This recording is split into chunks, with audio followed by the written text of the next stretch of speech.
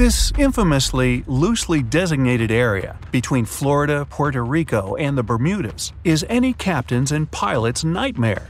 Many disappeared aircraft, ships, and cruise liners were attributed to this mysterious zone. They say the main reason why this place is so enigmatic must be the magnetic fields that form this ominous triangle. Ocean floor is made of rocks containing a lot of magnetite. Not magnets you put on your fridge to remember that lovely trip to Paris. It's more like iron. Magnetic fields react to the high concentration of magnetite on the ocean floor, which may start a sort of conflict between the two. It can often lead to various weather anomalies and, as a result, navigation issues. And naturally, any changes in the ocean floor or the Earth's magnetic fields influence the Bermuda Triangle a lot. Magnetic fields tend to shift their position, so do tectonic plates and even the continents, even though we never notice it. Even magnetic poles move. For example, over the last 30 years, the North Magnetic Pole shifted significantly from Canada to Siberia. Since the magnetic field is constantly moving, it might be also taking the Bermuda Triangle with it. Now that people know where the triangle is, it's easy to avoid it. It supposedly moves eastward together with the magnetic poles, but scientists still can't answer where exactly it will lie in a couple of years. Mysterious things don't end here. Calm and stormless Sargasso Sea might be no less dangerous than the Bermuda Triangle, and it comes as no surprise that it actually crosses into it. So what's so dangerous about a sea with calm, crystal-clear waters, no heavy winds or huge waves, no icebergs, the typical culprits when it comes to taking down ships? It's the sea's almost absent winds that make it hard for sailing ships to pass through. Large freighters and barges can cross it pretty easily, but smaller, less powerful ships haven't always been so successful in the area. Plenty have gotten stuck and lost here. The Pacific Ocean Mystery Area is another sinister triangle. Off the south coast of Japan, not far away from Tokyo, there's a sea where plenty of ships meet their doom, disappearing without a trace in these waters. They call it the Dragon's Triangle. Some people blame all disasters on the extraterrestrial paranormal activity. Others suppose it's all about raging natural phenomena. Some scientists believe the cause of anomalies is the environmental changes. Also, there's a really high concentration of methane hydrates on the bottom of the ocean in the Pacific Bermuda area. This gas tends to explode whenever the temperature reaches more than 64 degrees Fahrenheit. When it happens, bubbles start forming on the surface of the water. These gas eruptions can interrupt the ability to float and can easily sink a ship. Because of this chemical reaction, there won't be even a trace left. Underwater volcanoes are said to be another possible explanation for the Japanese Dragon's Triangle. In fact, they can take down even small islands. Luckily, nobody lives there. It's a pretty common thing in this area that some of them disappear underwater and others appear out of the blue because of seismic activity. You'll never find the Dragon's Triangle on any official map of the world, so nobody's quite sure about how large it is in reality. But the notorious triangles don't end there. There's one in Lake Michigan. Just like its alternative, the Bermuda Triangle, the Michigan Triangle got its shady reputation for some disappearances. The first recorded one dates back to 1679. A large vessel, one of the largest of that time, set out on an expedition. Yet once it got in the sinister triangle, it never came back. An aircraft disappeared in this triangle once.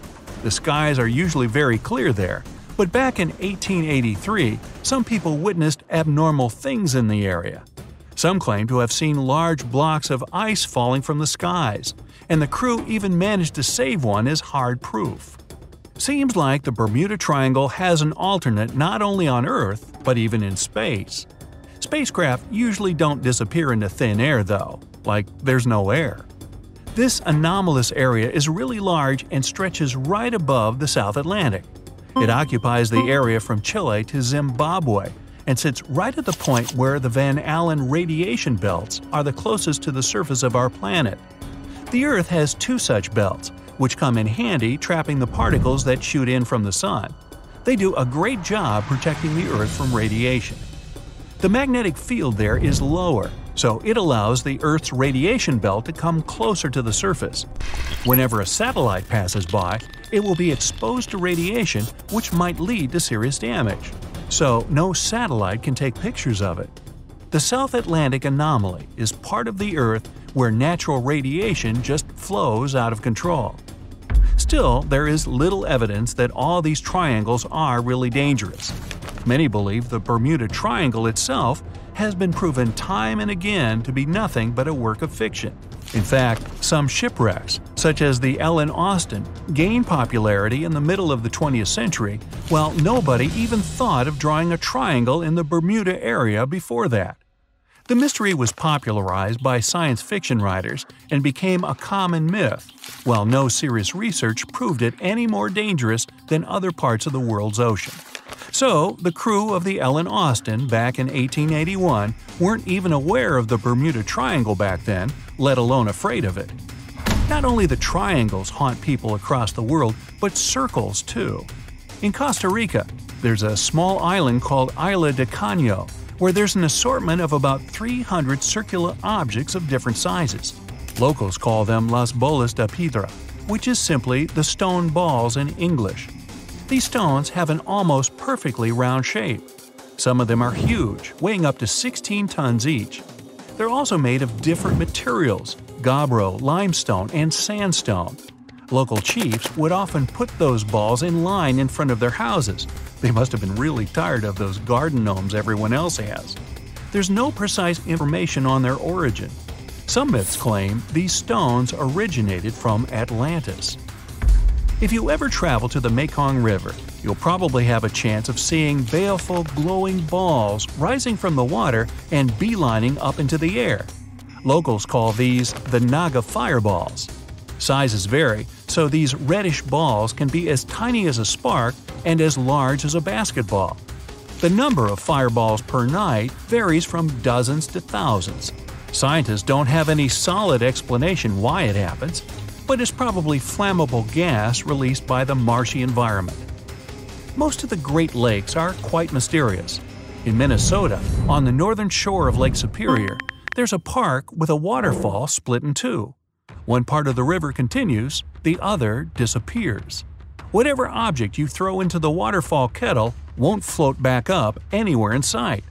They say it's totally unsafe for people because it's nearly impossible to trace the flows. Nah, there's no underworld whatsoever. Everything that falls down the waterfall returns to the lake via an underground river. The trick is that there are powerful currents that can hold various objects underneath before they resurface sometime later. The center of Lake Superior is notorious for shipwrecks. It's also very dangerous because the water there is freezing cold, only 36 degrees Fahrenheit. Deep in the Amazon, there's the 4-mile-long Chene Tepinchka River that's boiling non-stop. The name means boiled by the sun. Well, it's not actually boiling, but it can reach a critical 196 degrees Fahrenheit, enough to cook pasta. The lowest temperature in these waters is about 113 degrees. This river still can't be scientifically explained because it requires a volcano to be close for the water to reach such temperature. However, the closest volcano is 435 miles away. So, other explanations suggest a hot spring beneath the Earth that could create this phenomenon. Dangerous waters vary, so Gippsland Lakes, Australia, can glow at night. Bacteria agitate in water when the algae bloom, and their movements give that bioluminescent effect. Red algae bloom's beauty is extremely misleading. Algae types are different, but those that can be found in the red tide contain high levels of ammonia.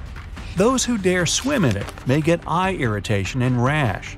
It's better just to enjoy the breathtaking scenery sitting on the beach, and do that preferably with your nose pinched. The decaying algae smell, well, let's call it funky.